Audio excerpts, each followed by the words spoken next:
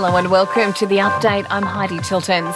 A witness to a deadly shark attack in New Caledonia has spoken out, revealing he initially thought calls for help were a joke.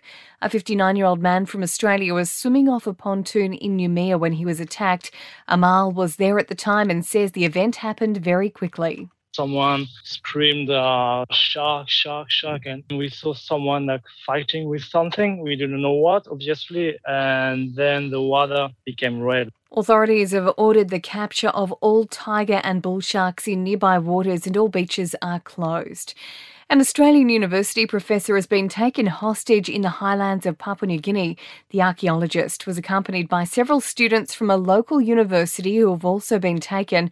PNG's Prime Minister James Marape says they're working hard to secure the group's release. We got police and military on standby to assist, but in the first instance we want those criminals to release those who are held in captivity. The opposition has condemned Labor's superannuation plans as it considers measures to tighten early access to funds and slash tax breaks for people with large amounts of super. Labor argues the main purpose of super is to help provide for retirement, but Shadow Assistant Finance Minister Stuart Roberts says super should be about individuals, not the super funds. The problem is the Treasurer's talking about his purpose for super and the super fund's purpose for super, not the purpose for individual Australians. A review is being launched into the nation's education system with the teacher shortage in crisis.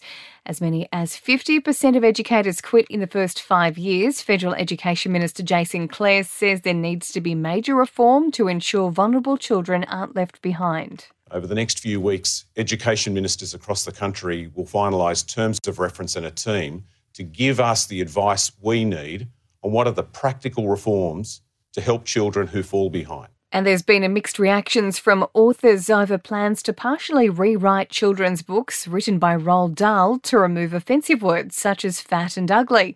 Salman Rushdie has tweeted that it's absurd censorship and that Puffin Books and the Dahl estate should be ashamed. In entertainment news, Megan Fox is back on Instagram to set the record straight about her and Machine Gun Kelly amid cheating and breakup rumours. The actor posting that there has been no third party involved in their relationship. An animal shelter in the US is hoping to find a forever home for an Australian shepherd that bears an uncanny resemblance to Hollywood star Paul Rudd. They've taken to Twitter hoping to get the Ant-Man's attention in a bid to get him to adopt the rescue. They've nicknamed Paul Ruff. And a huge blow for the King Charles coronation as major stars turned down requests to perform. Word is Adele and Ed Sheeran were both asked to play but had to say no due to other commitments. To sport, Test captain Pat Cummins is on his way back home to Australia due to a serious family illness. He's expected to rejoin his teammates in India next week in time for the third Test. There's also speculation Dave Warner might be on his way home. World number one golfer Jon Rahm has won his 10th PGA Tour title at the Tiger Woods Genesis Invitational, and Aussie surfer Molly Picklum is the new world number one after taking out the Sunset Beach Pro. And that's the latest from the Nova Podcast News team, but we'll see you tomorrow morning for another episode of The Update.